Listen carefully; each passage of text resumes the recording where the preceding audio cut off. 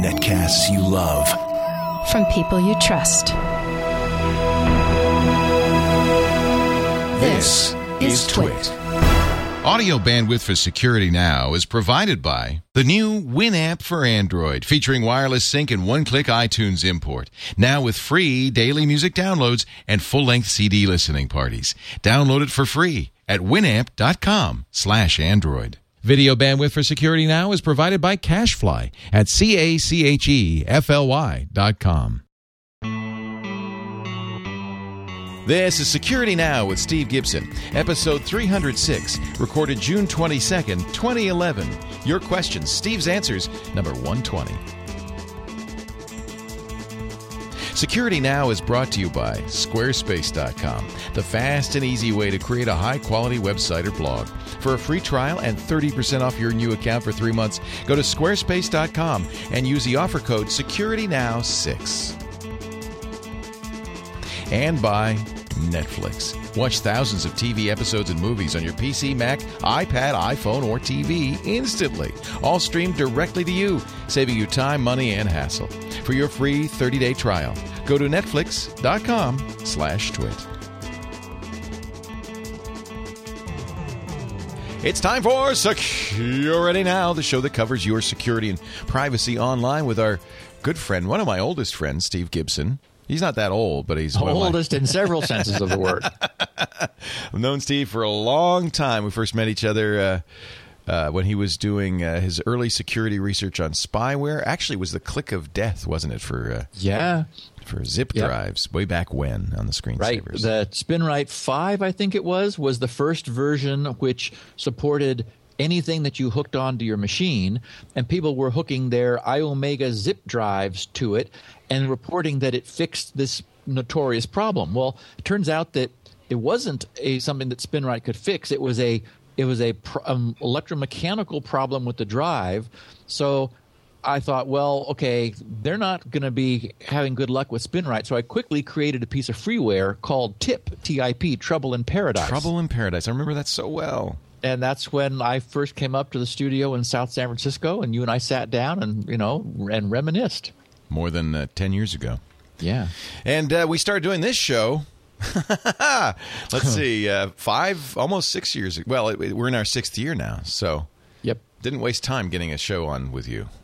After the TV show went away, we started doing Security I was number 2 after This Week in Tech on right. your Sunday That's show. That's exactly right. Today we have a Q&A episode. That means our 120th Q&A episode. I know, and this was an insane week. I mean, we know that we had a major screw-up by Dropbox, and Bitcoin had all kinds of things happening. CNET has published an amazing spreadsheet of recent attacks and breaches. They've had to, start creating a database of them because there are so many. Wow. And you had a great story on GigaOM. Which we could talk about that. That was a very nice story. Yeah, but we got updates and news and attacks and breaches galore. And there's so much that I thought, well, I want to squeeze in a couple questions. So I found 3 that I liked just, quickly. And one, the final one, is one that sort of is open for discussion. So we've got a great podcast full of news and updates on what's been going on. Well, I love that. It's actually something we started adding to the podcast after about 150 episodes. We said we should really cover also breaches. Maybe not even that long. Maybe longer ago. Yes, we should cover breaches and stuff. Before we get to attacks, breaches, security updates, and Steve's amazing Netflix revelation. I don't know what it is, but I can't wait to hear it. I would like to mention our great friends at Squarespace.com, the secret behind exceptional websites. We've talked about Squarespace many times before. We actually use a Squarespace site for our in-company blog. What is it? It's inside.twit.tv, the Inside Twit blog. And we've just been so happy with it. Squarespace is hosting plus software. That's important to understand because the software runs on their servers. Their servers are tuned. They're optimized for their software. you don't have to worry about security updates. They do them for you. You're always using the most recent version of the software. And because the servers are tuned for the software, the response time, the responsiveness, you just never go down. They've got a great, very sophisticated virtual server technology which throws bandwidth at your site as soon as you need it, the second you need it. I mean, it just goes on. And I really would like you to try it. They make it very easy to do so. If you just go to squarespace.com, you'll see a big green button. Try it free. No credit card required. All they want is a site name, a password, and an email address so they can let you know if you forget your password or when the site has whoops, let's go to the page here.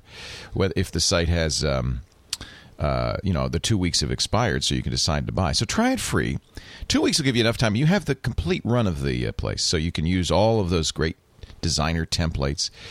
The nice thing about Squarespace, I don't think you could say this about most content management systems. That's what this is it's not cookie cutter. Every site looks unique, but you don't have to be a designer to have a unique site. All you have to do is click and push and slide. It couldn't be easier. Now, if you do know CSS and JavaScript and all that, you can do, the sky's the limit. You can do anything you want.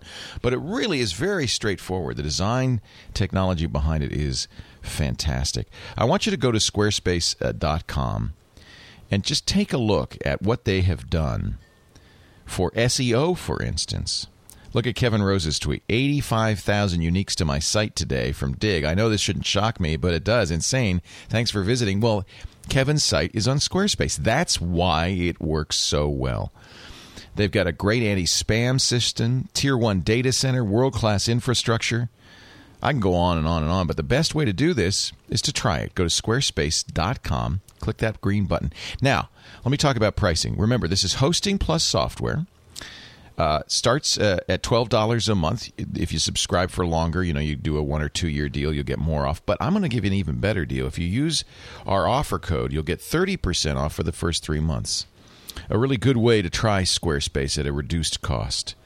So you go to squarespace.com, try it free, then sign up for your subscription, monthly, yearly, or 2 years, and use the offer code SecurityNow6. Those first 3 months will be 30% off.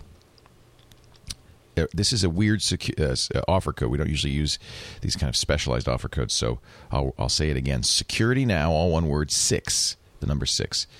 SecurityNow6 for June, I guess. I think they're going to change these every month. I really want you to try Squarespace. I think you're going to love it. SecurityNow6, squarespace.com, the secret behind exceptional websites.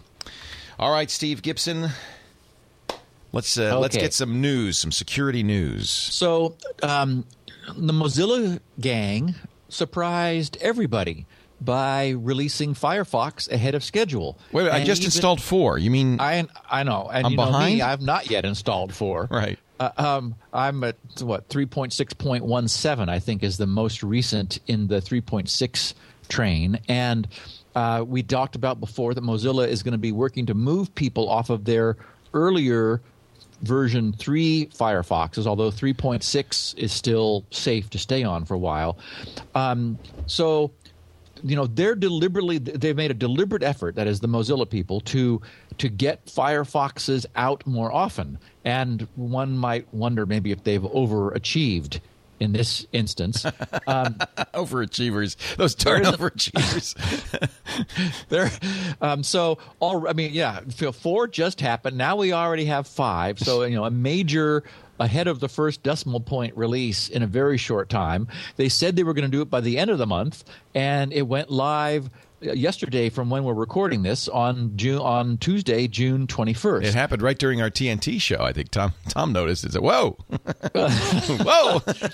So 5 remote code exploits were fixed that existed in 4, and I have an instance of 4 around so that I'm able to look at it and play with it and see how it behaves and so forth. And I noticed it's prompting me to move to 5. So it's like, oh, okay.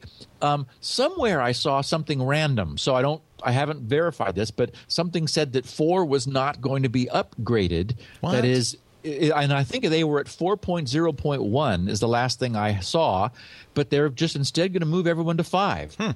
So 5 remote code exploits, among them multiple WebGL crashes. And we'll be talking about WebGL in a second here because Microsoft apparently agrees with me in their security feelings about it.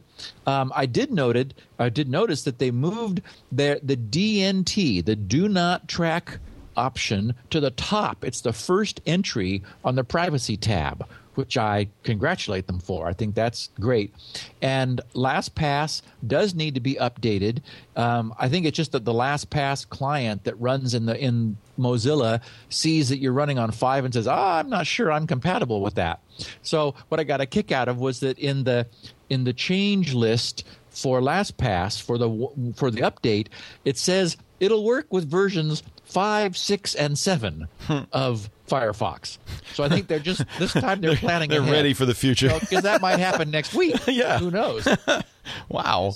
So and when I looked at 5, it said that the only thing I'm using that was not known to be compatible was I'm running the HTML validator, which I really like. It puts a little red X down in the corner of my status bar, and it just helps me with my own web page design stuff. If there's something that comes up, I go, whoa, what did I forget? And so it's handy to have that. And so I would want to have it anyway. So I'm on 401, and it said applying update. So will it automatically just take me to 5 now? Is that? Well, it ought to give you Mozilla's policy, and we discussed this a couple of weeks ago. Is they will not push people to a major version update without their knowledge, but they are modifying their policy to be a little more in line with what Chrome is doing, so that they'll like move people along and just sort of keep you updated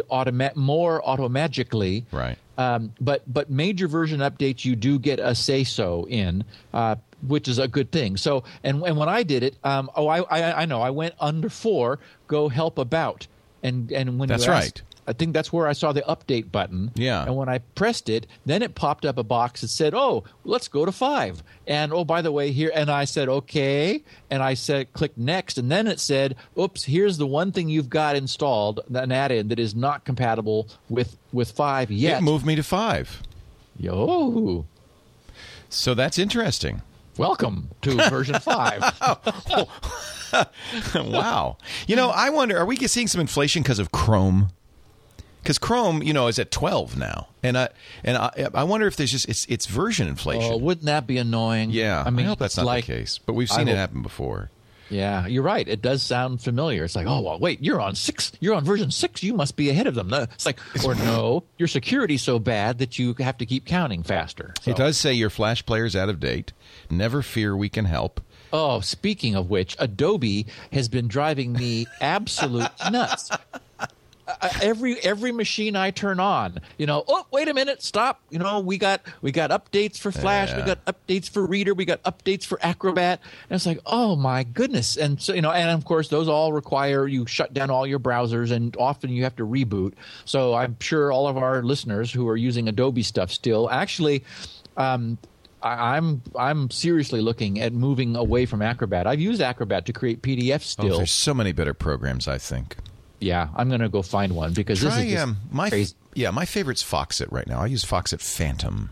Okay, Foxit, I will go there. Give them a try. They have a free trial. It's you have to buy the program, but I like it a lot. And I'm sure our chat room will have some other suggestions. But I mean, I also I bought many instances of Acrobat because there it's a one use per license, right. And they track them all, and so it's so annoying because I'm like I'll set up a new machine and it's like I'm out of Acrobat licenses, so I got to go somewhere else and remove it from something that I'm not really using. In order to free one up and then put it in over here. So it's like, okay, this is, they've lost me finally. Yeah. I'm a brand guy, but not anymore. It's crazy. Others are saying Sumatra. I haven't seen Sumatra, but it's a reader. You're saying you're using. Oh no, I want a PDF. You're using Distiller. You're using the whole thing. Yep, I'm using the whole thing, and Distiller pops up and does a great job. In fact, I've got some PDFs from hell that I'll see if Foxit is able to. That's a good test, isn't it? Yeah. So just keeping track of speaking of updates and upgrades of Windows XP, just to give a support countdown, I'd like to let everyone know, and I'm glad because I'm still sitting in front of XP, we still have 1,020 days left of support, of official support from Microsoft on Windows XP. So, but it's Service Pack 3 only. Yes, Service Pack 3 only. Yeah. Exactly. So I was going to ask you this because somebody called on the radio show and was reinstalling XP. Presumably, if you install XP early version, non-Service Pack version, they will let you get Service Pack 3, and then they will continue to support from that point on, right? Oh, absolutely. And that's been their policy. Okay. For example, back when we can check it by looking at Windows 2000. That's definitely the case. You're able to get Service Pack. Where did they leave off? 4 or 5 on Windows 2000. Right. So yeah. All right. Okay, so Microsoft, I got a bunch of tweets from people following me on Twitter saying, well, Steve, Microsoft agrees with you about WebGL.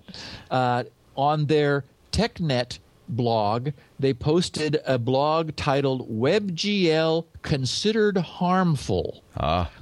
And they said, our analysis has led us to conclude that Microsoft's products supporting WebGL would have difficulty passing Microsoft security development life cycle requirements.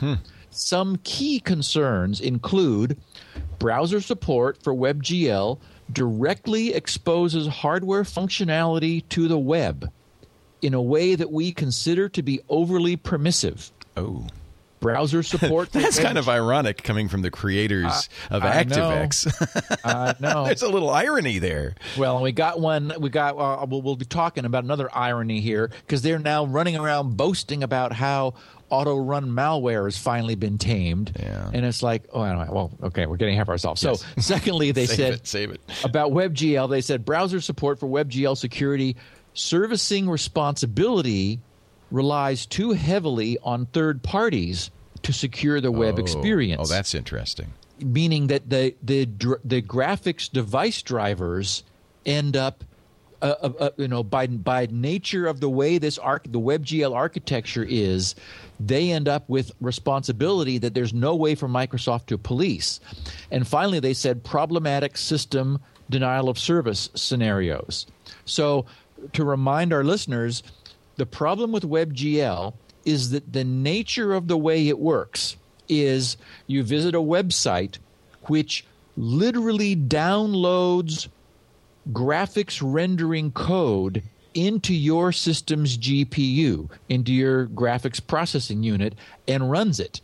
And this is native GPO machine language, essentially, which the site provides to your machine when you visit. Well, I mean, this sounds like anyone's horror story. It's not clear that you can break out of the GPU, although that's, of course, the concern. So there's a denial of service scenario where you could go to a site that just deliberately, puts in an infinite loop into your GPU and essentially crashes your entire system. I mean, it's like locks it up and nothing works, and you can imagine some script kiddies having fun doing that for a while. It's not clear that it breaks out into, outside of the graphics containment, but this does pass down through the device driver, and Microsoft, to their credit, is saying, we're going to keep it out of IE for a while until we see whether there's any way to implement this in a safer fashion. And there are groups working on being able to offer the benefit without this. So this feels like first generation, let's just get it done. Go to a website and we're going to download native code into your machine. It's like, okay, that's, why would that not raise some suspicion? So it certainly has. There was a bunch of news about a new Trojan that Symantec was the first to discover. They found it in the wild last Thursday. They dubbed it infostealer.coinbit, which is the words flipped from Bitcoin. And it literally, it gets into your machine and makes a beeline for where your Bitcoin wallet is stored by default. Wallet.dat, right? Exactly. Yeah. if it finds it, it sends your wallet to an attacker via a server located in Poland. Now, this sent shockwaves through the security communities. Like, well, and a lot of users are like, oh my God, so Bitcoins are not safe. Well, okay. You've got something bad in your machine, so that's a problem. But it is absolutely the case, and any Bitcoin user has to know this, because this is rubbed in your face when you start using Bitcoin. The designer of Bitcoin understood this and made it very clear that the entire security of your wallet is your responsibility. That is, this is virtual currency. You have nothing to prove your ownership of Bitcoins other than this data that's in your wallet. I mean, it is your money. And so if your hard drive just like cash would be, really. Yes, exactly. Yeah. I mean, if your hard drive crashes, which unfortunately, well, except maybe for people who sell recovery software, who would that be? Who would do that? If your hard drive crashes and you don't have that file backed up, that money is gone. There is no way, and they make it very clear, absolutely no way to prove that you ever had that money. So first rule is back that file up. Have it somewhere safe.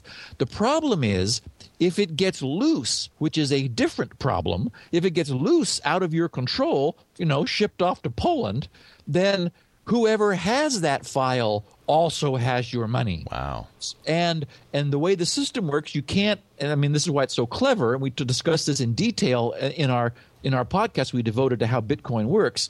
There is no way to duplicate Bitcoins, so the first person to transact those Bitcoins renders the copy of the Bitcoins, even if it's the original copy, it renders them invalid. Now, wallets can be strongly encrypted, but that depends upon the strength of the password. So everybody listening to this that has any investment in Bitcoins, if you didn't create a password, a strong password for your wallet, you absolutely want to do so, because if you have encrypted your wallet and it's gone off to Poland, then the only thing the person can do at the other end is to try to crack the password. And we know all about how that works. And if it uses a weak password, it's much more likely to be crackable. So encryption is not built into Bitcoin, though. You would use something external. Oh no, it's part of the client. Oh, okay. It's able to encrypt the wallet for you, and you provide it with the passphrase that you want to use for that encryption. And that would be secure, even though they got your wallet.dat. Exactly. Okay. That would be secure, because that's not part of, it's something that you enter in order to open your wallet so the client can have access to it.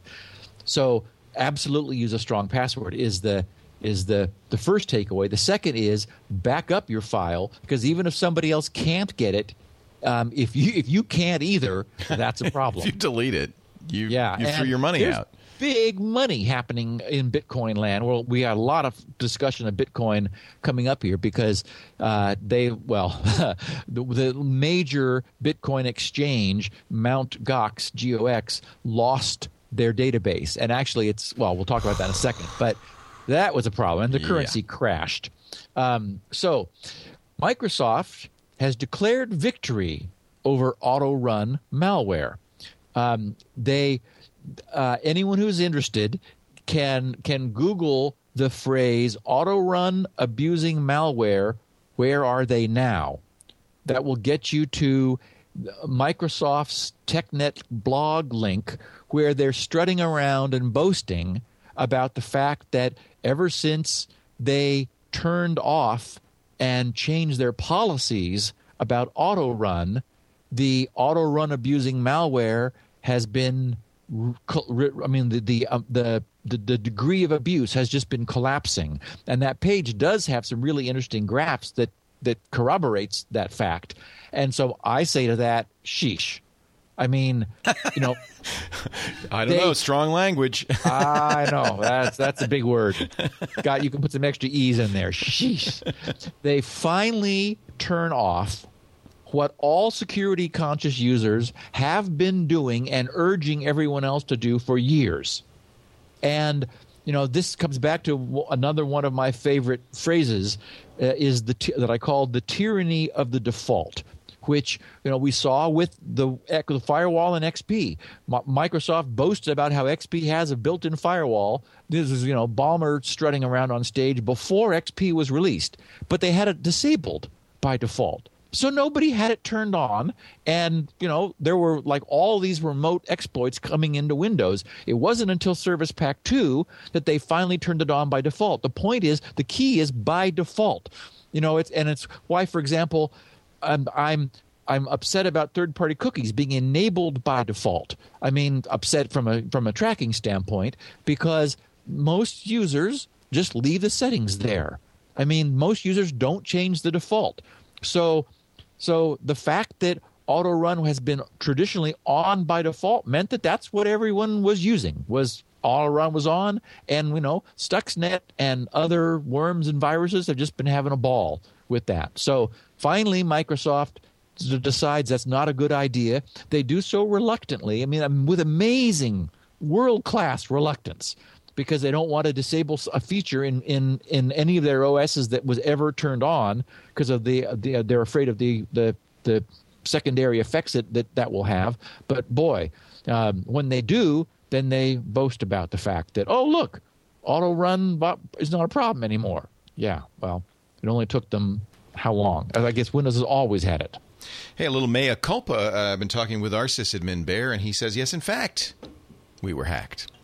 Uh-huh. So I'm not going to talk about. We've cleaned it. It's safe now. I don't think that there was an issue, but and I don't. He says he'd prefer that we don't talk about what the hack was until he's got it all locked down. But if it was not an error. There wasn't. And we should tell our listeners of the podcast, because this was all before. Was this before the show? Oh, okay, yeah. People were getting error when they went to our chat room on the web browser on live.twit.tv, and. The error was coming from Chrome. The weird thing is we didn't see it all the time. Only some people saw it. We couldn't figure it out. I asked. I was skeptical. You know, I went to the Google malware database, and we came up clean there. Yeah. But that's just a database. So I'm thinking this was some sort of active monitoring that Chrome must be doing, which I don't know of. I don't know about. And it wasn't hitting everybody, but that might have been the nature of what was hacked. In any event. There was something going on, and I've talked to Bear. He says, you know, this happens to any public-facing website. We're running a variety of scripts. We keep them up to date as pretty assiduously. But, you know, there are occasionally flaws, so we've got it fixed. You know, on that page is a place where you can enter a username and a password. Could be that. And that's all scary. And then unscrubbed. it takes you, yeah, exactly. And it takes you then to an IRC client where you can type things in. And again, you know, we've talked about how this kind of things happens. Anytime you are soliciting user input, there's a risk of malicious input somehow tricking the back end, whatever you've got, you know, back there, and executing that input when it's just meant to be, you know, benign, username and password. So, I didn't realize the reason it wasn't hitting everybody, I didn't even know this. We have 3 servers. I mean, I know we have many servers, but I didn't know that it was being load balanced between 3 servers. So you'd only get it one time in 3 or whatever. You know, so yep. So the hacker was able to compromise the database of one of the servers, right? Was not a database hack. I'll say that much. Okay. But I'll give you more detail. I'm not covering it up. I just want to make sure everything's cleaned up. Yeah. So this is just completely random, but I thought interesting. You and I have talked about this before. Sophos, the security research company, noted that actually their blog posting was pretty funny. They said, please update your antivirus at least once every 5 years. At least. Just, you know, for us. Because after 7 years, the MyDoom worm still exists and is still actively Hard to trying to believe. spread. And it wouldn't if you had a up-to-date antivirus. It is exactly. It is. I mean, because that's got to be so. That's in every AV pattern database that has ever been created since MyDoom, which was 7 years ago. And remember, it spreads by email, and it's a worm. And I mean, everybody knows about it now. Yet there are still machines out there that have it live and running and trying to propagate. And as you and I have said before, these old internet-wide worms will never completely go away. There will always be some machine forgotten in a closet somewhere connected to the internet that will be out scanning IP addresses, trying to plant, MyDoom or It's basically MS the herpes Blast. of the internet. It's just endemic. Exactly. So Somebody in the chat room says, every 5 years, who has time for that? it's just such a hassle to have to reboot every 5 years after you update your passwords or your patterns. Now, speaking of passwords, my friend Simon Zarafa, who finds all kinds of interesting stuff for me and sends them to me via Twitter, found another site. Actually, he was the source of Has Sony Been Hacked This Week that we'll be talking about in a second. But meanwhile, we have ShouldIChangeMyPassword.com. This is clever. I'm not endorsing it at all because it's also a little frightening, but clever. So https://shouldichangemypassword.com. I love it. It is great. It is an aggregation of all of the publicly By the way, available. I think Lieutenant Uhuru is hailing you on Channel 4. That's a generic incoming email from my BlackBerry. I like it. I don't know if everybody heard that, but that was great. I forgot to put it in the other room. No, that's fine. I don't care. Yeah, so exactly. That's who it is. So shouldichangemypassword.com. It's an aggregation of all the hacked databases of usernames and passwords, just the passwords that have been made public so far. So this is some guy. He's at DAGRZ on Twitter. So again, it's at DAGRZ. And he says, if you have any questions or concerns, please contact me on Twitter at DAGRZ. On his page, he says, no passwords are stored in the shouldichangemypassword.com database. And below, he says, the email you enter will not be stored, transmitted, or otherwise used beyond this check. For what it's worth, Ghostery only reports that he's got Facebook Connect and Google Analytics on the page. And in every way, it appears legit. I mean, my feeling is it is. But he is soliciting that we put our email address into his website. So if this wasn't a good guy, he's obviously come up with the world's coolest email address harvesting hack, which is probably not doing. I completely mean, again, it looks completely legitimate, and he's got only the best of intent. So what this obviously does is it allows you to put your email address into this website, which will then attempt to look it up in any of the known public previously and recently hacked exploits and see whether it's there, meaning that your email address has leaked publicly. So it's a quick way of checking that, which is really cool. A number of less security knee-jerk organizations than ours have talked about it. He's got a media link on that page, I think 3 or 4 different articles that said, hey, this is the most wonderful thing ever, which, again, I think it's very cool. He's got my email address. Let me put it this way. Yeah. I did it. And you've not been hacked. No, not well. I mean, no, I don't think so. I did not put one in. I did not put mine in. Oh, I see what you're saying. No, when I did it, it said, no, you hadn't. Your email does not show up in this database. Ah, good. I don't know whether he did anything with my email address. But no, and I'm sure. I mean, I have. You know what? My email address is everywhere. I could. That's a good point. It's the Leo address, Leo. Yeah, I mean, I'm on every mailing list there is. So I can't even imagine the spam. Oh, Yeah. that's right. You've solved that problem. I don't have it. I've got mail route. Mail route. Yeah. So anyway, I just want to bring it to our listeners' attention in case anyone is interested, and maybe you've got like throwaway email addresses or scratch ones or something you care less about. I just I can't put mine in there, but let me show, because we have a viewer in studio visiting us today who just ran it on his iPad, and he had been hacked. So I'm going to cover up his email address here and just show you real quickly. Okay, so that even you saying that, Leo, the idea that it actually works, that for me that tilts the balance. Yeah, I mean, over in the yes, I really want to know that. It says your email, username, and password have been compromised at least one time. The most recent recorded occurrence, June 19th, 2011. That's 3 days ago. You should change all your passwords as soon as possible. Sure, each passwords. So this means that LulzSec it was in that database. Yes. Wow. Okay. Because you ran that. Well done. Should I change my password.com? Very interesting.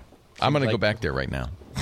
It seems worthwhile. Yeah. Put a few more in. And I do, the guy, it's over HTTPS, so he took the trouble of getting an SSL cert I for think that. This is legit. This has to be legit. Yeah. I do too. But so, again, Greg, thank you for Greg Taylor's in here with his son Timothy. Thank you for doing that. So I would say recognize the fact that you're putting your email address into a website. On the other hand, we do it all the time whenever we're signing up for anything else. So I think I'm probably being overly cautious, especially when it could provide that kind of a valuable service, like it just did to one of the guests sitting in front of you, Leo. There was news of quantum crypto being cracked, and I got a tweet storm. After last week, even. Yeah, I got a tweet storm from this, unfortunately. It has not been cracked. So I just wanted to put everyone's mind at rest. What happened was there's this one mode of basically quantum communications, which is believed to be uncrackable, where you use quantum entanglement, essentially, in order to lock photons together and detect them in photodiodes. And the idea being that any alteration of that occurs in the light path between the two endpoints would absolutely be detectable, because that would break the quantum entanglement. What some researchers did, just for the heck of it, was they made the system work differently by doing a man-in-the-middle attack, but essentially moving the system out of a quantum entangled mode into standard light mode. And because the particular crypto system that had been built no one's using any of this yet, but because the system hadn't been built to detect whether quantum entangled photons were being received or just regular happy photons, it kept on working. And so all the people who didn't look at the fine print said, oh my God, and the headline said quantum crypto cracked. Well, so it hasn't been. And I'm sure the people who set up the entangled photon communications are able to detect, now that they've been advised that this is a problem, that they should make sure the regular old non-entangled photons are not used instead. So, how can you tell? I think we're okay. Yeah, the entangled ones, they move a little more slowly. Yes, I'm just kidding. That's not true. Okay, so attacks and breaches. Oh boy, there have been so many recently. This is like we've talked about this section of the podcast expanding without limit, that CNET has finally charted them. You can Google the phrase "keep up with the hackers" chart, and that's probably the easiest way to find this. Keeping up with the hackers chart. If you Google that, you'll find the link to this CNET Hackers chart. I also tweeted it myself this morning so that I could refer to it in the podcast. So if you do a search of at SGGRC on Twitter, one of my very recent I think I did 2 this morning. One of them is a link to this, which is a Google spreadsheet. And my little SSL monitor popped up when I went to Google, and I thought, whoa, wait a minute. Why is that popping up? It's because Google had recently changed their certificate, and I hadn't been to spreadsheets.google.com before. So I love the fact that I've got that thing monitoring my SSL connections, and I know many of our listeners do too. And so this is just an amazing spreadsheet. It's not even current, and it's still comprehensive and long, but I think it stops on the 16th, so it's a few, like maybe 5 days back. But anyway, very comprehensive and a little bit unnerving when you look at all of what's been going on recently. What's not, for example, on the spreadsheet yet is that WordPress got hacked. Just recently, their blog posting on Tuesday, June 21st, which was yesterday from when we're recording this, was titled Passwords Reset. And they wrote, earlier today, the WordPress team noticed suspicious commits to several popular plugins. They were Add This, WP Touch, and W3 Total Cache. Oh, I used 2 of the 3. That's nice. Okay. Containing cleverly disguised backdoors. We determined the commits were not from their authors. We rolled them back, pushed updates to the plugins, and shut down access to the plugin repository while we looked for anything else unsavory. We're still investigating what happened, but as a prophylactic measure, we've decided to force reset all passwords on WordPress.org. To use the forums, track, or commit to a plugin or theme, you'll need to reset your password to a new one. Same for bbpress.org and buddypress.org. As a user, make sure you never use the same password for 2 different services, and we encourage you not to reset your password. We encourage you not to reset your password, to be the same as your old one. So, don't just don't be a nitwit, in other words. Before. Exactly. Yeah.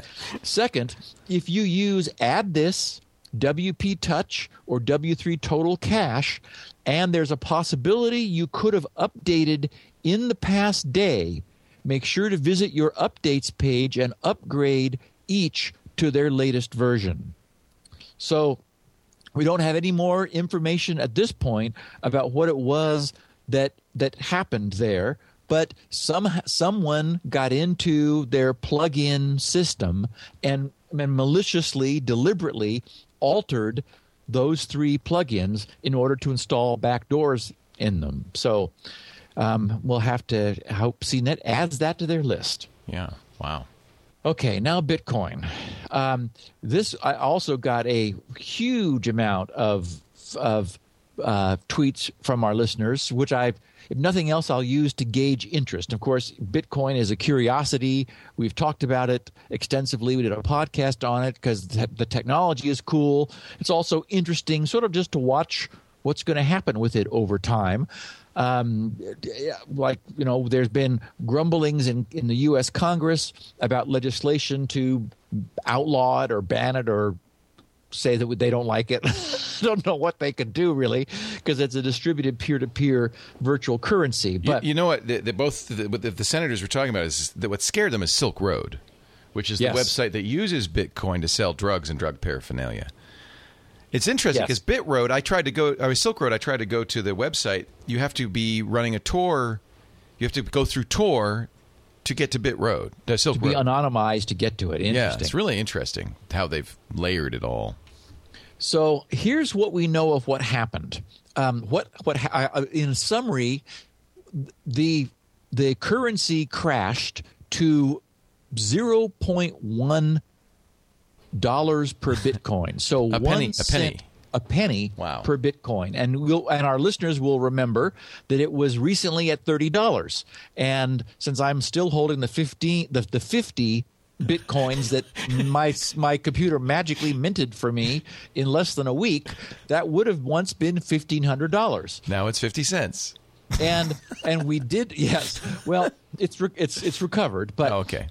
So yes, it went for a while it was 50 cents, and we did talk after that about how the currency had. I think it dropped to about $20 when we talked last week, and that was due to a flurry of trading from people probably like me who said, "Hey, I'm cashing out now. $30 sounds like a good deal for a Bitcoin." So, okay, but on June 19th at 17:15:36 UTC, some person placed one or more orders to sell hundreds of thousands of Bitcoins, causing its exchange rate, now this is through the Mt. Gox exchange, mtgox.org, I think it is, causing their Bitcoin exchange rate to crash from, at the time it was at $17, down to $0.1, which is 1 penny. Okay, more than $1 million was traded during that one or more transactions. And the exchange was overloaded so that it took about half an hour to execute the orders. Then, okay, that was at 17:15. At 17:51 UTC, Kevin, in quotes, because all we have is his first name, bought 261,383, if anyone cares, 0.763 Bitcoins. So more than 250,000, 261,000 Bitcoins for $0.01 each. Meaning when he caught that collapse at the bottom, and he spent... That's suspicious. Isn't that interesting? Well, he spent $2,613 to buy up more than 250,000 Bitcoins, Wow. which would have been worth $5 million back, prior to the collapse. Wow. Now, I found Kevin's a posting from Kevin, which I thought was really interesting, so I wanted to share it. He said, "I'm Kevin. Here's my side." And he wrote this 2 days ago. He said, "I'm Kevin, and I'm the guy who bought I have a different number here, 259,684 Bitcoins for under $3,000 yesterday. I really wanted to keep this as quiet as possible, but I don't feel I can anymore. Here's my side of what happened. On an exchange like MTGOX, there are typically hundreds of standing buy orders where people are offering to buy Bitcoins at various amounts and prices." Oh, so he had a buy order in place. Well, no. I mean, this guy, Kevin, is clever. Yeah. So he gives us some background here. When a large sell order comes in, an exchange will start with the highest priced buy order to match up the buyer and seller, then move down to the next lowest buy order. This repeats until the entire quantity of Bitcoins being sold have found buyers. Makes sense. And, of course, that also sets the current exchange rate because, how far has it come down? Like, the most recent transaction was at, this many Bitcoin, so that's what a Bitcoin is worth now. He says, so this repeats until the entire quantity of Bitcoins being sold have found buyers, or there are no more buyers at the minimum price the seller was willing to accept. So the seller can say, "I want to sell this many, but I'll accept no less than this amount." And so, so our listeners understand that. He says, "I was watching, like many of you, a gigantic sell order burning through the bids." So this is that order we talked about before that occurred about 50 minutes before Kevin. Mt. Gox doesn't execute trades very quickly, so we were watching this huge order slowly eat up every buy order on the books. The price started at around $17.50, and within minutes had been driven below $10. At this point, I realized this wasn't merely a large seller willing to accept some losses.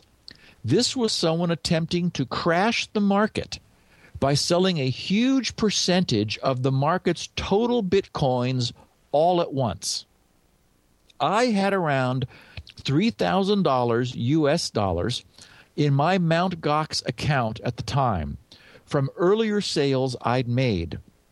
I looked at the market stats and realized that there were tons of orders to buy Bitcoins at 1 cent, that is 0.01, that would likely eat up any remaining Bitcoins this seller had on order.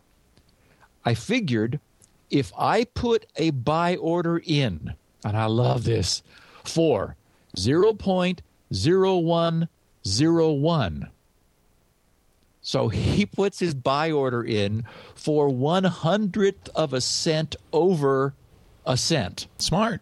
Yes, very smart. He doesn't know that he's going to get anything, but why not? You don't have any risk. Exactly. And he's able to buy Bitcoins at a penny, essentially. He says, my order would execute, there's a her again, my order would execute first.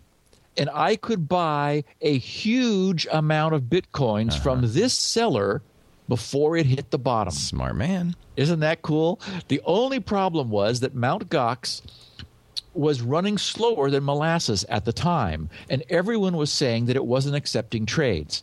I had to try several times, but eventually I got my buy order in, offering to buy as many Bitcoins as I could for 0.0101.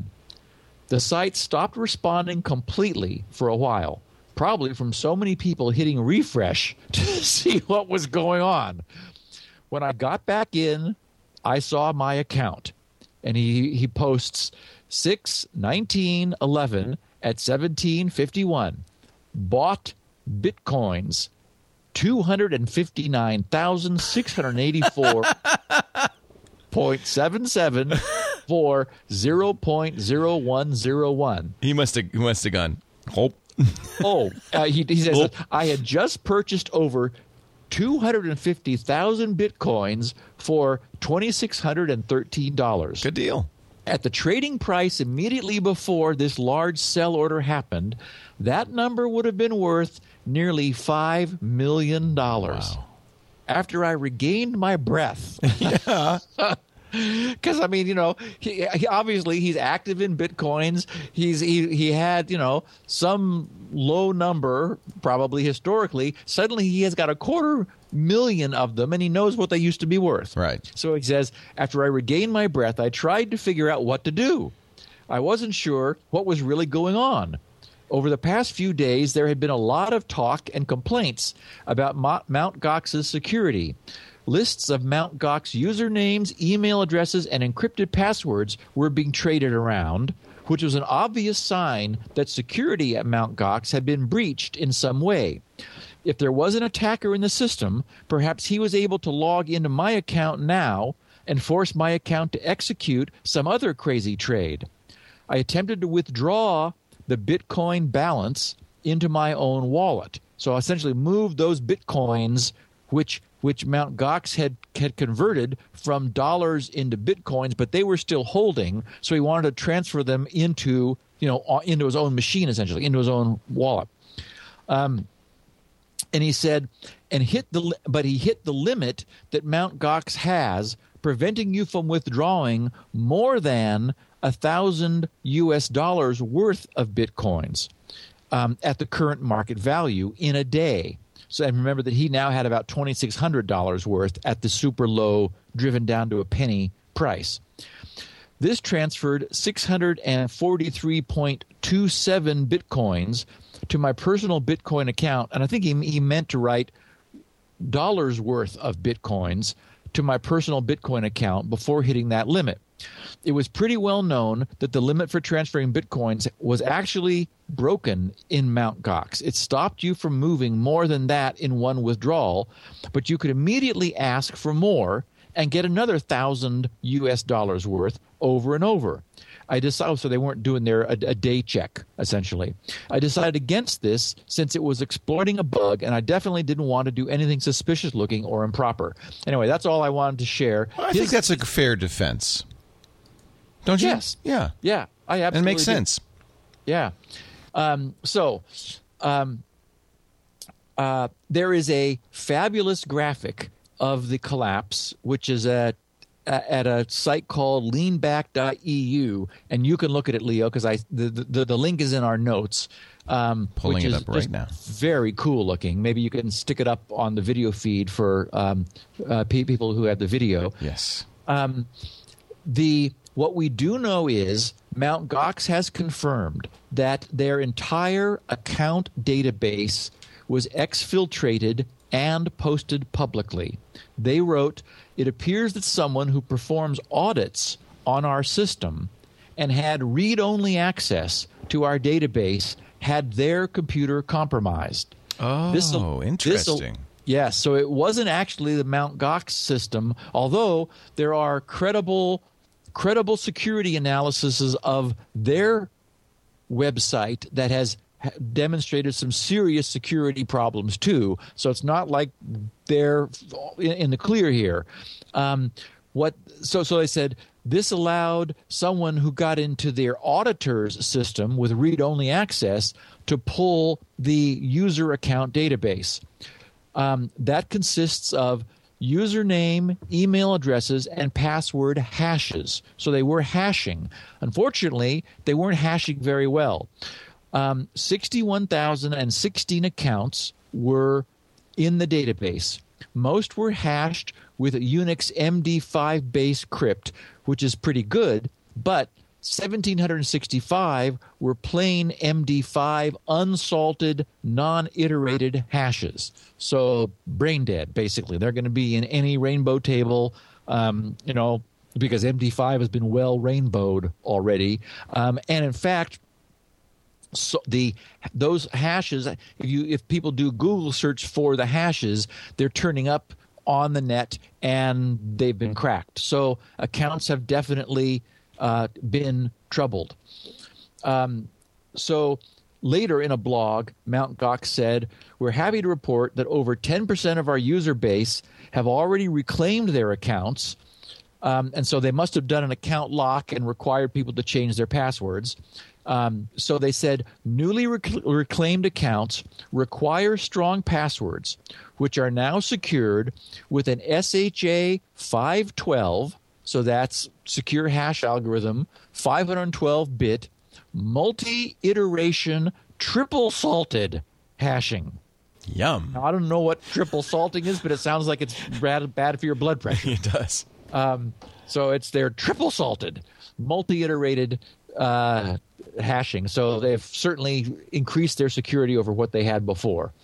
Now, what they're doing is they are rolling back all trades which occurred from that first collapse, which was a fraudulent trade apparently perpetrated by somebody that was able to get all those Bitcoins as a consequence of having compromised accounts, or maybe stealing them, because there's something else that happened recently we'll talk about in a second. So they're going to roll. Basically, they're invalidating all trades and resetting time to before this occurred and putting the exchange rate back to where it was at $17.50. So that's the story that many of our listeners had asked about, what exactly is it that happened? Also in the news was the fact that some sad user on June 16th had his computer hacked, not through any particular means. We don't know exactly what it was that he got into his machine, but he at the time had 25,000 Bitcoins worth $500,000, and they were stolen. So he says. So he says. Can we validate? I mean, is there a way to know that? Well, remember, I mean, one of the cool things about the whole system is that it is absolutely anonymous. So he says he had those. Let's see. We know how many Bitcoins exist, and there is an absolute audit. Part of the technology is you have a log of every single transaction that occurs. So anyway, I remember him being credible. He's been in the community for a long time. You won't believe what his handle is. His handle is all in vain, if you can believe it or not. So he was depressed already. And it's believed that because he's been involved for so long that he was probably an early miner, and he was mining Bitcoins and, using GPUs and, Come on, though. How could you get that many? And why would you not trade him out? Probably he was reasonably expecting, based on history, that the value was high and going up, and so he was thinking, "Yay, I got 25,000 Bitcoins. I'm going to hold on to them." Yeah. So, he's not happy right now. And finally, the EFF has stopped accepting Bitcoins as donations. Oh, that's a surprise. Well, they have a nice blog post where they explain it, and they gave 3 reasons. They said, we don't fully understand the complex legal issues involved with creating a new currency system.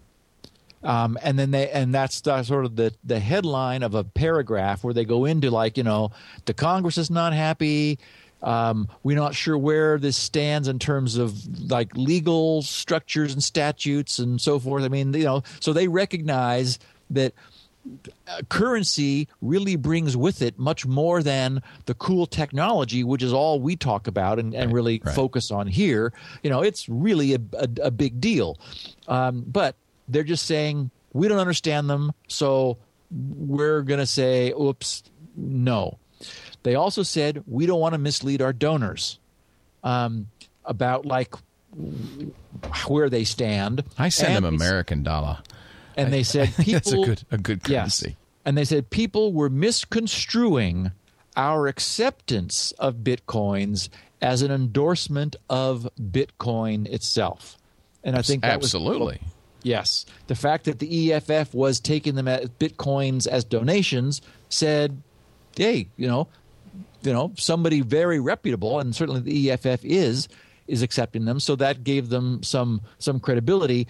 They said that they're going to take all the Bitcoins that they have accrued and dump them into the Bitcoin faucet so that they are back in circulation, and they feel like they've sort of washed their hands of them. So anyway, that's the story on Bitcoin.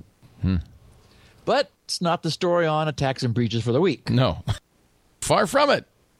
Last Sunday, are you sitting down, Leo? You probably are. I'm on my ball. I guess it's sitting down. For 4 hours last Sunday. I know what you're going to say because I already, Yeah. I already fell off my ball. Our friends at Dropbox had a minor little software update glitch, which meant that no one's password was being checked, and anyone could log into anyone's account with no password or any password. The Dropbox blogged, and this was Arash Ferdowsi. He blogged on June 20th, so 2 days ago. He said about yesterday's authentication bug. Hi, Dropboxers. Yesterday we made a code update at 1:54 p.m. Pacific time that introduced a bug affecting our authentication mechanism. We discovered this at 5:41 p.m., so a few minutes less than 4 hours, and the fix was live at 5:46. A very small number of users, much less than 1%, logged in to Dropbox during that period, some of whom could have logged into an account without the correct password. As a precaution, we ended all logged-in sessions. we're conducting a thorough investigation of related activity to understand whether any accounts were improperly accessed. If we identify any specific instances of unusual activity, we immediately notify the account owner. If you're concerned about any activity that has occurred in your account, you can contact us at support@dropbox.com. This should never have happened. We're scrutinizing our controls, and we will be implementing additional safeguards to prevent this from happening again. Signed, Arash. Now, I don't think there could be any better example of why we absolutely have to adopt a PIE, the pie in the sky, PIE, pre-internet encryption.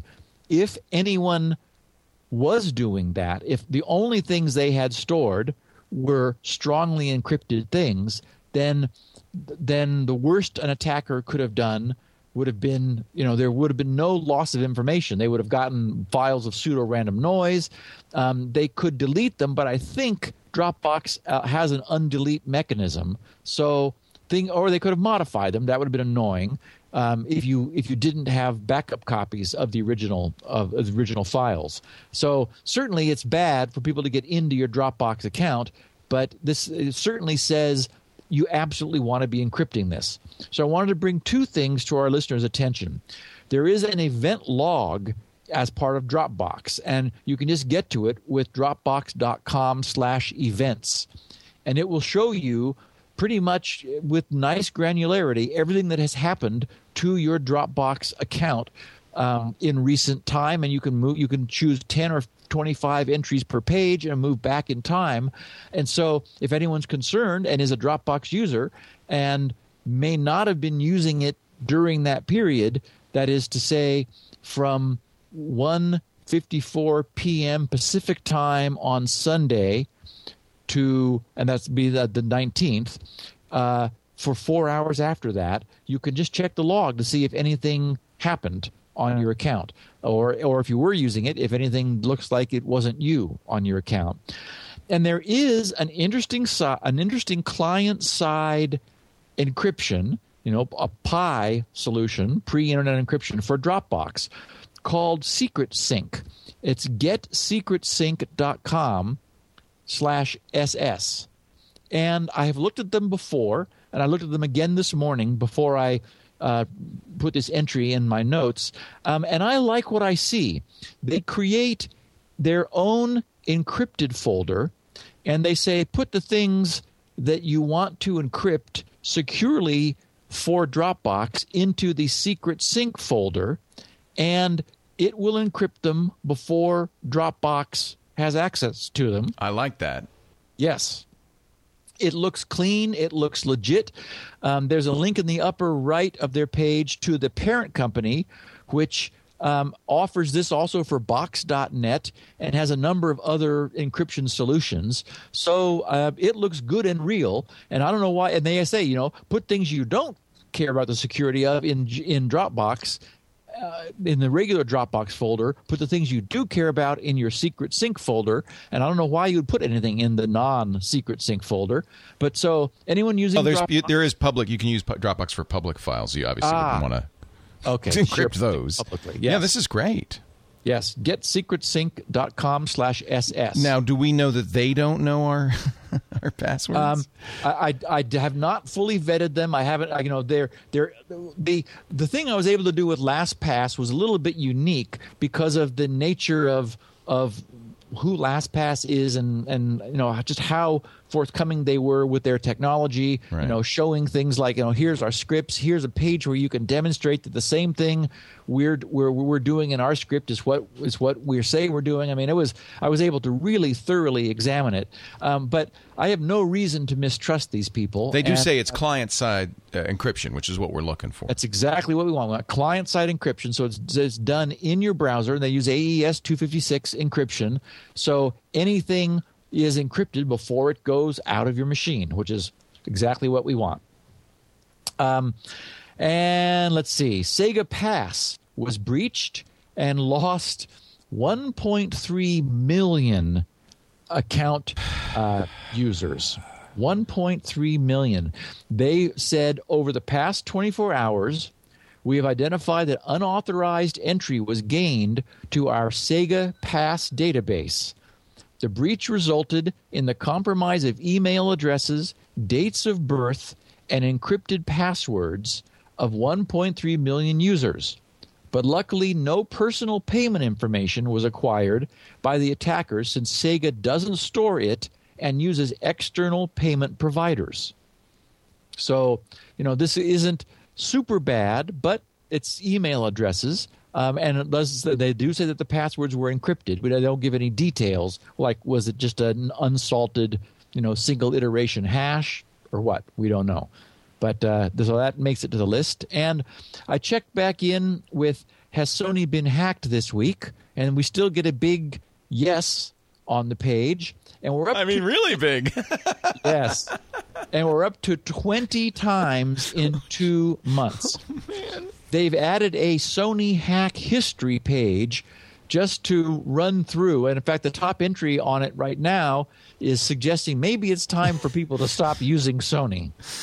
Oh, my goodness. Because that just goes on. I mean, then, it's sort of, you sort of start glazing over. But I mean, these are all real, legitimate, true hacks. Now, now that we're in the club, so to speak, I'm a little less anxious to knock anybody for being hacked, but holy cow. Yeah. Holy cow. Yeah. Now, finally, there was a non-hack that generated a lot of news, and for me, a lot of incoming tweets. There was the claim that the Lulz security folks, LulzSec, had hacked the UK census. That there was a posting on, I think it was on Pastebin, that said that the entire UK census database had been acquired by Lulz Security. Now, it turns out that's not the case.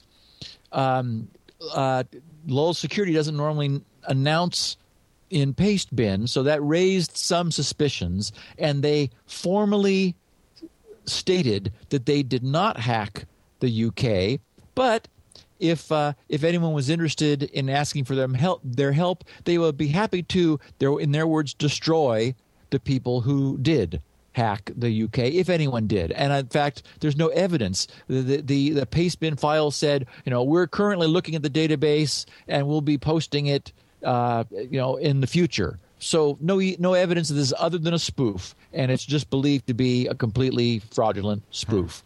Nothing behind it. I can add one more. It's not a hack either, but it's an interesting story. I use Pinboard yes. instead of Delicious, because Delicious, I don't know, Yahoo gave them up on them for a while, and then they sold it to somebody, and I just don't know what the future of Delicious is. And I love Pinboard. Pinboard's written by one of the Delicious founders. It uses the Delicious API. It's a bookmarking system I use for all the shows.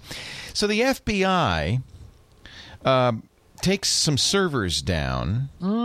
Did you see this story? I did, but it didn't make it onto my list. Go ahead, Leo. Well, let me add it to your list, only because I'm kind of interested in what's going on with Pinboard, and we still don't know. But Pinboard was down for quite some time earlier this week, and it had been so reliable, and they had such a good business model, and I just thought, well, these guys are going to be rock solid. Apparently, the FBI, in an attempt to go after one particular site. One site, a customer of a hosting company called Digital One. They apparently couldn't figure out which server that they wanted, so they took out 3 racks of equipment, including apparently the Pinboard server. They just took it. Pinboard's running on a backup server. They don't know if theirs was lifted by the FBI, but they just know that their database server's gone. It's gone. Disappeared. They just and because Digital One is locked out of the server farm, they don't know. Wow. In fact, it doesn't. The New York Times reporting this story doesn't even say. Said they don't even know which of their data centers. I mean, this is so ham-handed. Yeah. Yeah. Curbed Network, a New York publisher, offline, not because they're suspected, but because they were in those racks. And they were in the same rack. Yeah. Wow. So I'm just apparently this is part of the LulzSec investigation, and I'm not anti-FBI. I have a lot of friends in security services, and I know that these guys are actually pretty smart, but that's just ham-handed. Yeah. And if you're pinboard, it's more than that, Leo. I mean, it really does. It evidences an absolute lack of caring. I mean, that was deliberate. It's one thing for there to be a mistake made, like, for example, where a top-level domain, or rather a second-level domain, gets taken down, as we reported months ago, in order to take a site off. And it turns out that was a web hosting domain with many other domains underneath it. It's happened before. That was ICE, right? Yeah. Yeah, that's a mistake. This was deliberate. This was people at the FBI who said, well, we don't care. We're taking them all. Or they were ignorant. They apparently thought that one enclosure equals one server. So they just took the whole enclosure. I don't know. You'd have to be stupid. You'd have to be the janitor, Leo. I mean, if you've seen a rack of servers, there's no way. I mean, there's a bunch of machines. It looks like like the computer from the old Seaview back on Voyage to the Bottom of the Sea. I mean, it's it is. You can't think that's one of anything. It looks like it could run the entire world. The Instapaper, which is another service I use, had a server there. It's gone.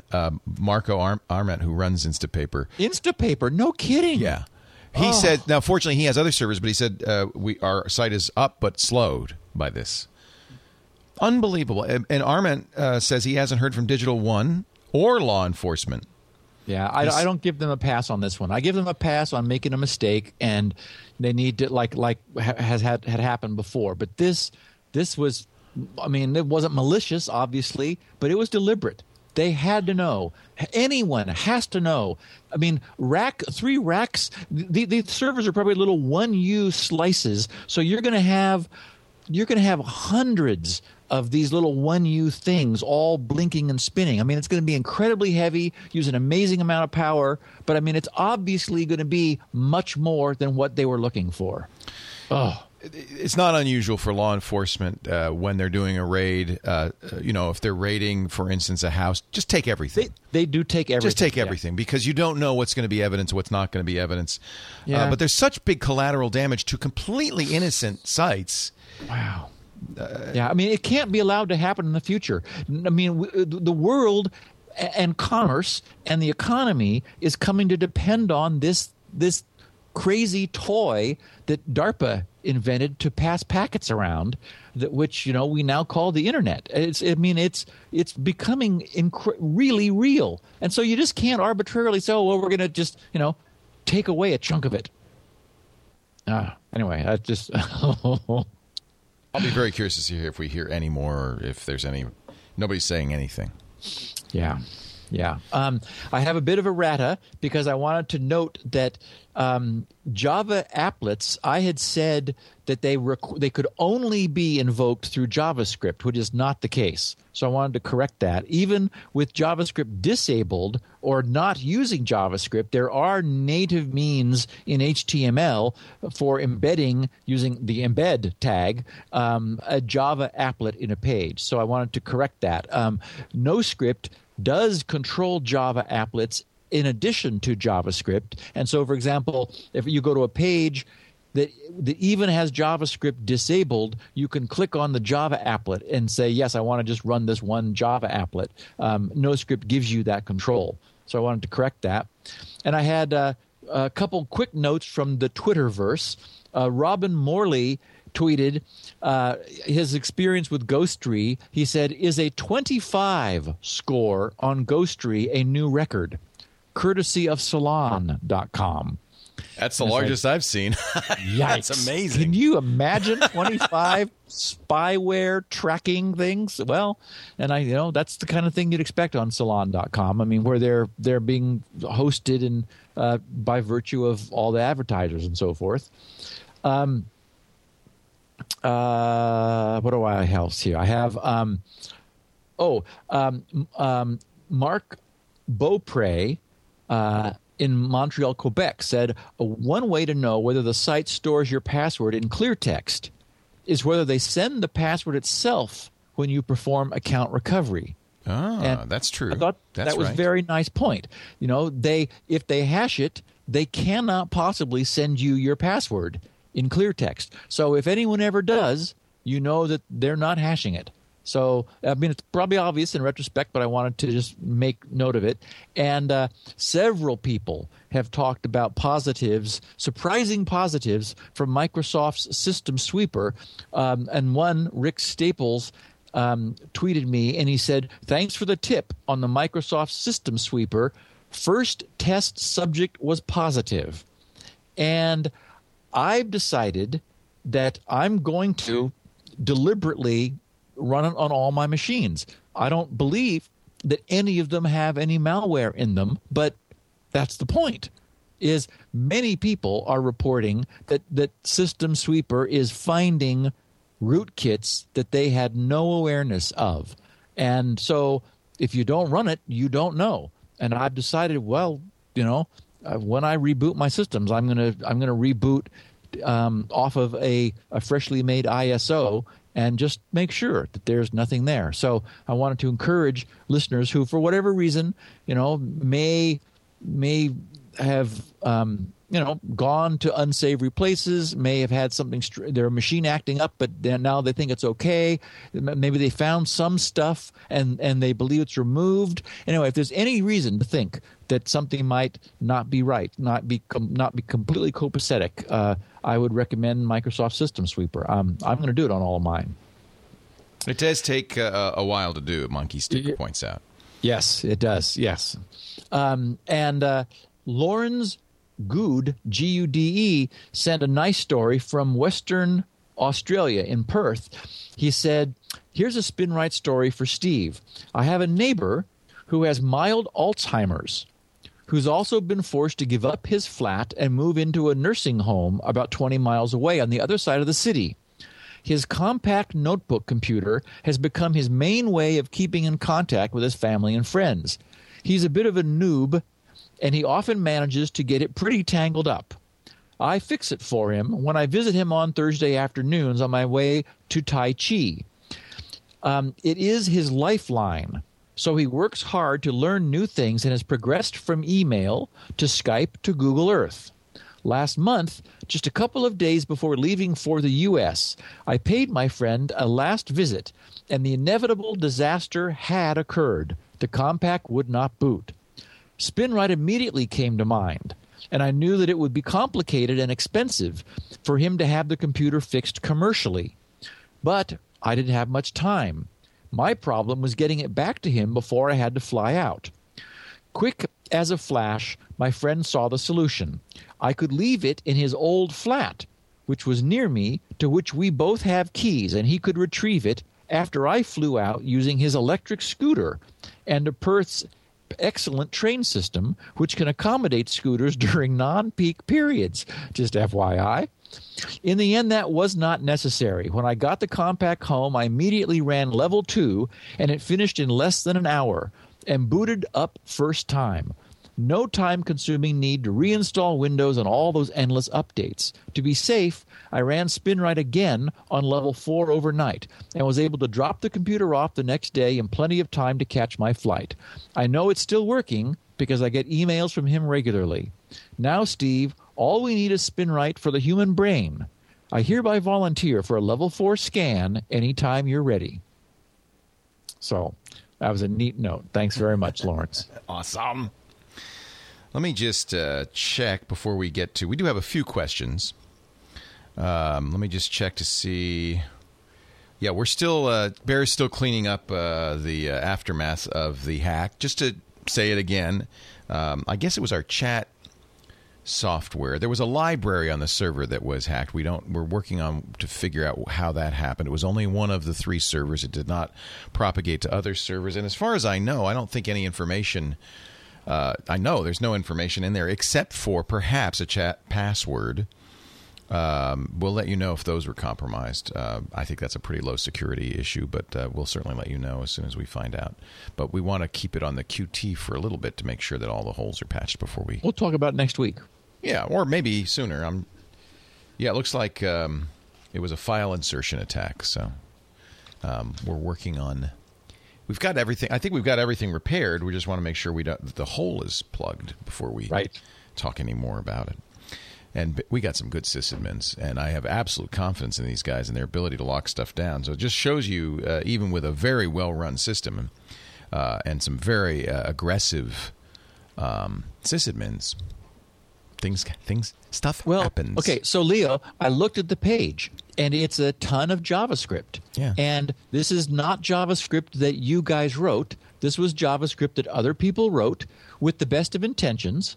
But that's the problem, is that code is incredibly complex and difficult to write.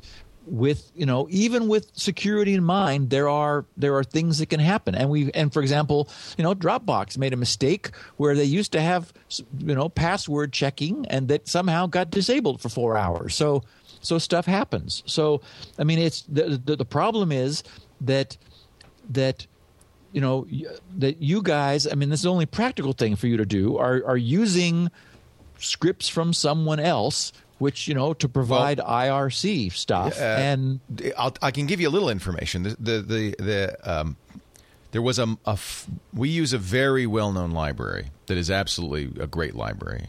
That library was modified. What we don't know is how it was modified. So it's not that we use something that inherently was dangerous, but that something was modified. The point you're making, which is absolutely true, is there's a lot of stuff on that running on that server, and we don't know exactly how the bad guy got in.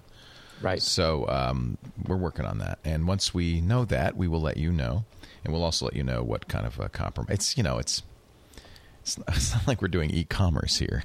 We don't know much about you, Leo. Yes, I did it.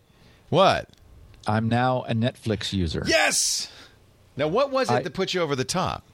Well, it was $8 a month. I know. Why not? I thought that's nothing. That's less than your VOD for a movie and a half. And I think I didn't really get it until I was using HBO Go. And I realized how very cool it was to just be able to surf through HBO's database and watch whatever I liked. I'm totally addicted to Game of Thrones. Oh, me too. I've missed. Don't tell me anything. I haven't seen the last episode yet. Oh, Leo, the last 3 minutes. Now, the last 3 minutes of I read the book, episode. so I know what's supposed to happen. But they do a great job. It's been a very, very enjoyable series, I have to say. Yeah, I'm really liking it. And anyway, so I thought, okay, you're telling me that for $8 a month, I could have the same experience on my iPad with all the movies there are. Right. It's like, okay, how hard is that? That's just obvious. Yeah, I love HBO Go, but you have to be an HBO subscriber, and your cable company has to allow you to do it. Not all cable companies do. Right, because the cable company is in the authentication loop for giving HBO permission to, or validating HBO that you are a subscriber. Yes. Exactly. But I should say it's not every movie there is on Netflix, but it's a very nice selection of movies and TV shows. And for $7.99 a month, you can watch all you can eat, which, basically I come home. I have a Roku box. Many Blu-ray players support this. PS3 does. The Xbox 360 does. The Nintendo Wii does. So you don't have, there's a million ways to get Netflix on your big screen TV. Or as you do it, Steve, on your iPad, which is a fantastic way to watch TV. Makes your iPad a personal television. It's really awesome. Yeah. So these are. I'm just scrolling through the net. If you go to netflix.com/twit, you can take a look at what's available in the Watch Instantly section. I was just watching, and I have to say, I want to give this a little plug. This was an HBO series. I'm now watching this. Hold on. I don't want to actually go into the show. Oh, well. Now we're watching Larry Sanders' show. This is an HBO series that came out in the 90s. This is actually a good test to show you how quickly you can load up a movie or a TV show and start watching it. And I've been going through the Larry Sanders show one by one. There's 89 episodes, and it's just like I'm eating them like candy. I'm watching 3 or 4 episodes a night now. And I watched this once before, but the fact that you could just watch it is just fantastic. We'll go back to the browser here, but that's how quickly it started up. Yes, something is different about I don't know. I guess I'm just still old school, but it sort of freaks me out that I can have access to all of that content. It's so awesome wherever I am at any time. I mean, I'm a movie person, so if someone's not a movie person, I'm like, oh yeah, on. But TV shows too. I mean, they've got Mad Men's coming, all 4 seasons of Mad Men. They've got Glee on here. Do they have Breaking Bad? Oh, I don't know. I could check. That's a great show. I don't think they do. I think they have. The gal that cuts my hair just raves about it, and she actually made some discs for me, but I never got around. I think I watched the first one and it kind of got away from me. So they don't have play instantly, but you can get the DVDs, and I am a big fan. Yeah, this is a great show. So there's another example. Netflix is just, I love it. How could you not? So are they in the process of digitizing them and bringing more online, or are there copyright restrictions? It's all about rights. Okay. So, but they've done a lot of deals with, it's interesting, with movie companies to make these, and TV companies to make these available. Sometimes, and this is kind of interesting, movies come and go. So there's always new movies on here, and then occasionally movies will leave. There are some sites, I'll find the name. There are sites you can use to follow what's coming and going. So you can, like, it'll tell you there's 3 days left on this movie, and you can watch it. But the point really is, contractual. Yeah, it's totally contractual. But the point really is just there's all sorts of stuff on here, and not a night goes by where it's instantwatcher.com. Thank you, Dave A. There's not a night that goes by that I don't plan ahead. So you don't have to. There's avoid the hassle not only of the movie store and the Redbox, but even of just ordering a DVD. It's just I don't have to think about it. There's great stuff here, and there always will be, and much more than VOD. And by the way, $7.99 a month. But here's your chance to try it free for 30 days. There are very few people like Steve who don't know this already. But I will tell you right now, if you are not a member, you should join. And the other thing you might want to do is try to find people in your life who don't know about Netflix. And I'll tell you why. First of all, do the free trial. We benefit from that. But then you can go to your account and you can buy them gift subscriptions, which is so cool. Gift subscriptions and special offers. So, for instance, I buy a year at a time for my mom. And it's really great. I mean, this is a greght little gift.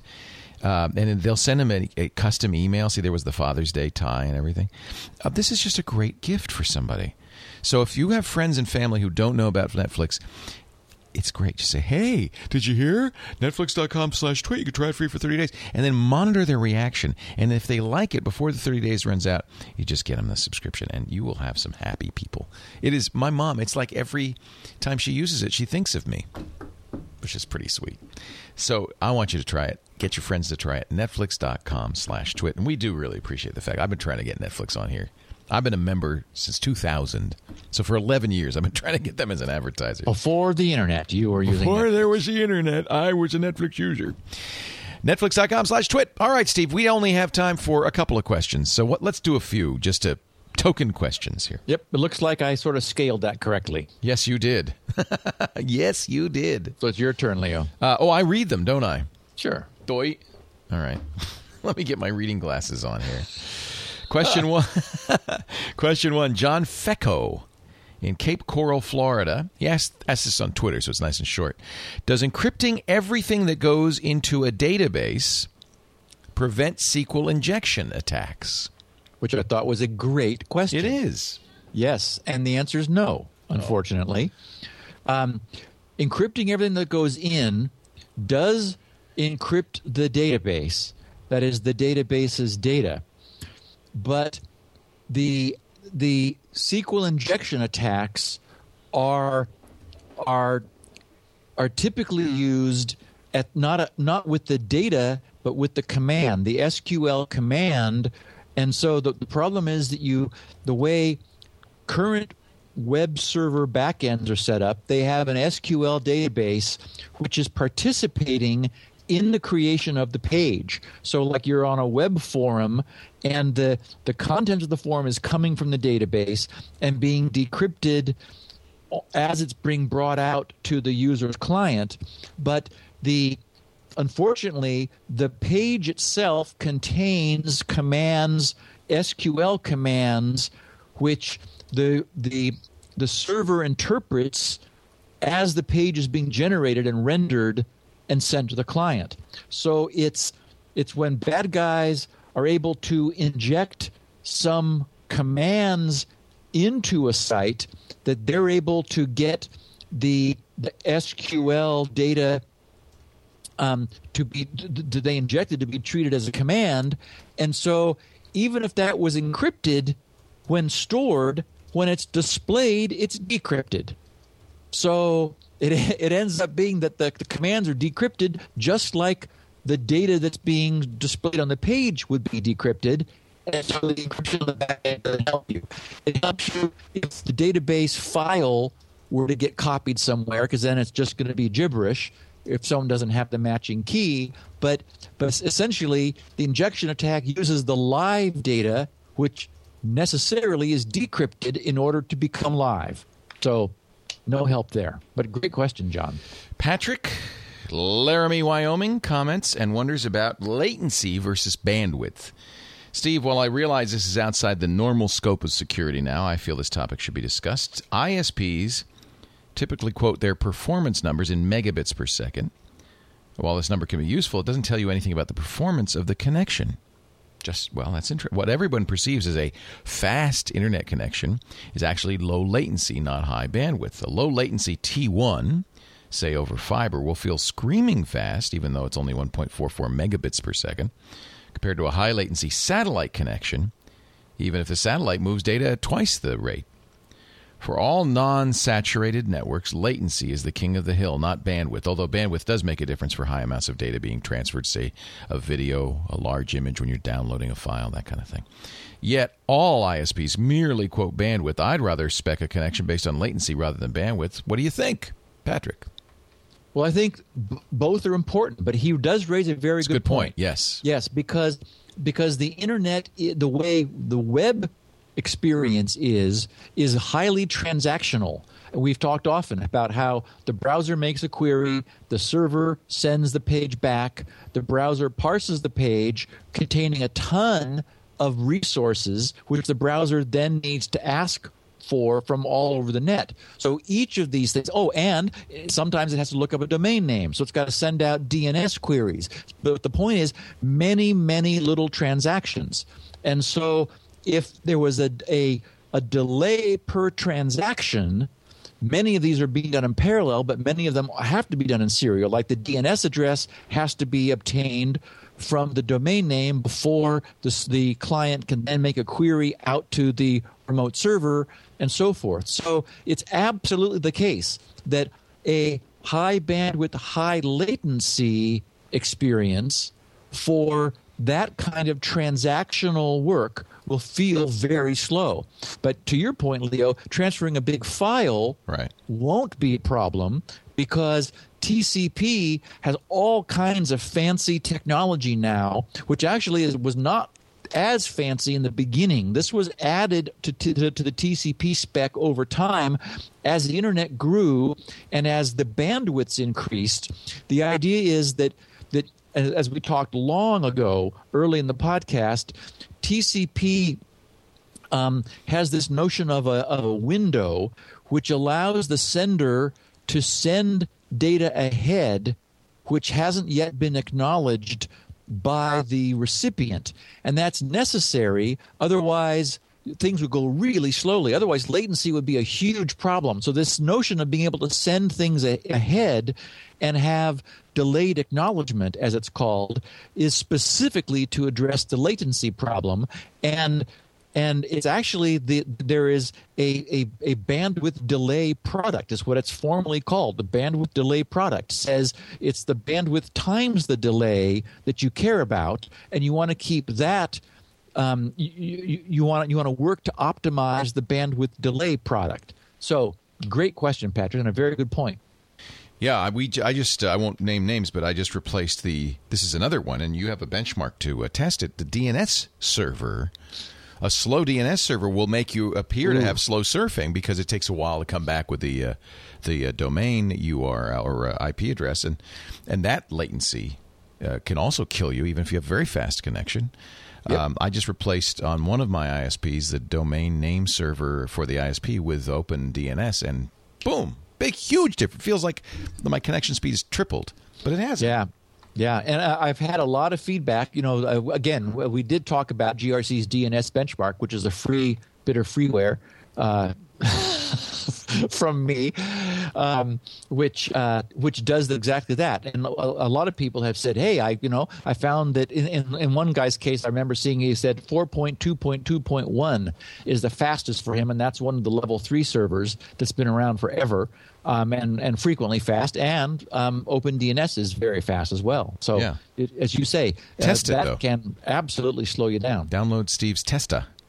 Yeah. And you can find out what the best is, because it would be different everywhere. I imagine every user would have a different experience. Patrick McCauley in Guelph, Ontario, Canada asks, abandon passwords? Steve, did you see this Gizmodo piece arguing for abandoning passwords in favor of some entirely new scheme for online identity? He said, read the comments after the piece as well. We'll put the link in the show notes. I already have on the show wiki. You could also Google Gizmodo, it's time to abandon passwords. Matt Honan wrote this on Gizmodo. What do you think? Well, every time I use my little always present and never very far away from me football to authenticate to PayPal, I'm glad that they offer it. Yes. What we clearly need, there was a blurb. It was the Sega Pass comment, that blog posting that I read, where Sega said none of our users' financial information was lost because we use a third-party provider. That struck me as, that's cool.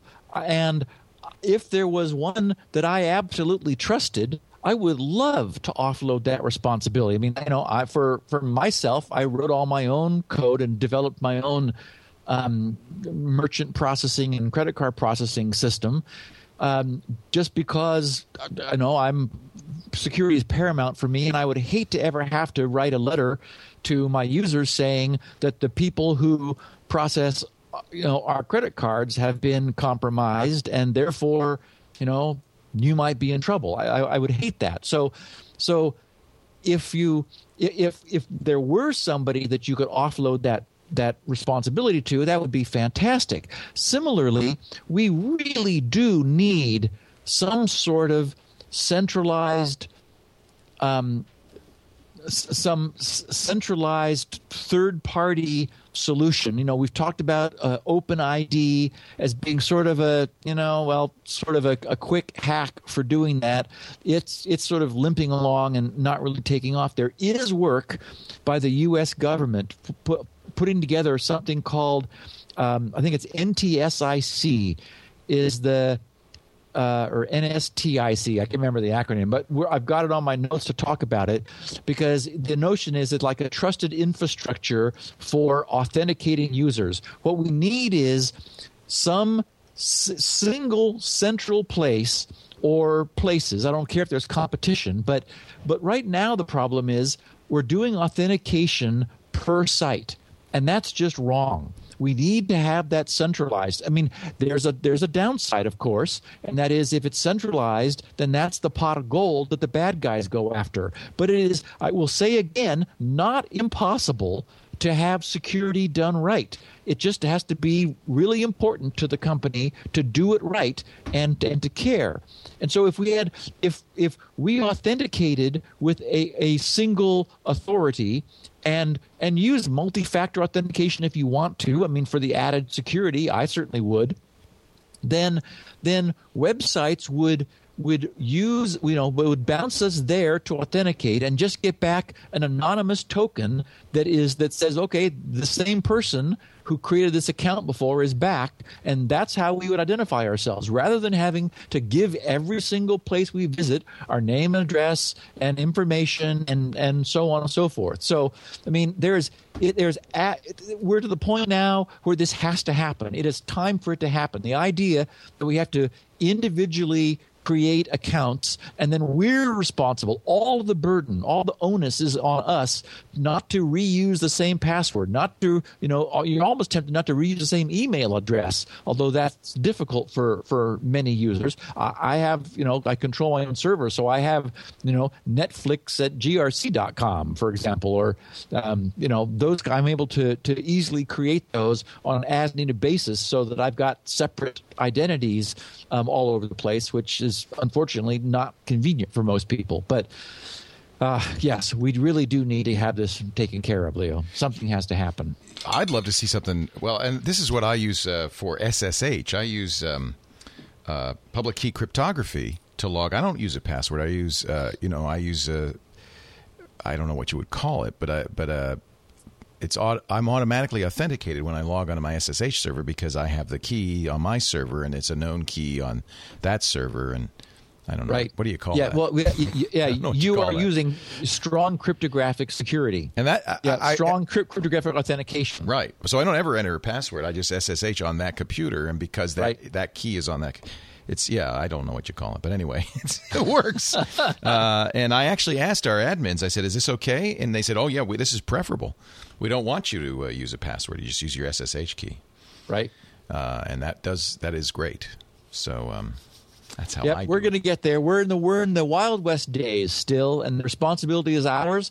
I am working on something which is going to be cool, and we'll talk about it in a couple weeks. Okay. I can't wait.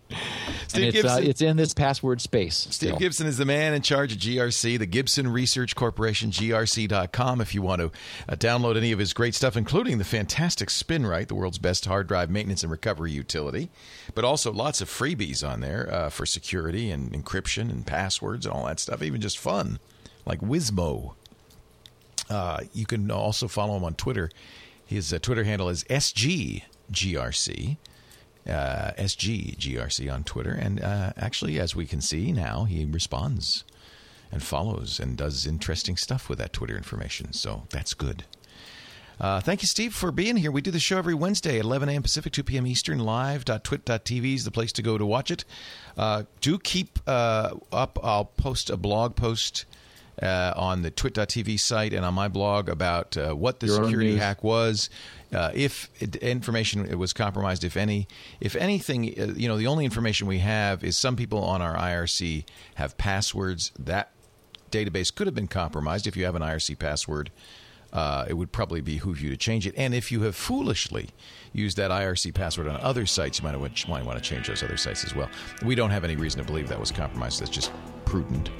And we'll find out more, and I will keep you posted because I believe in full disclosure.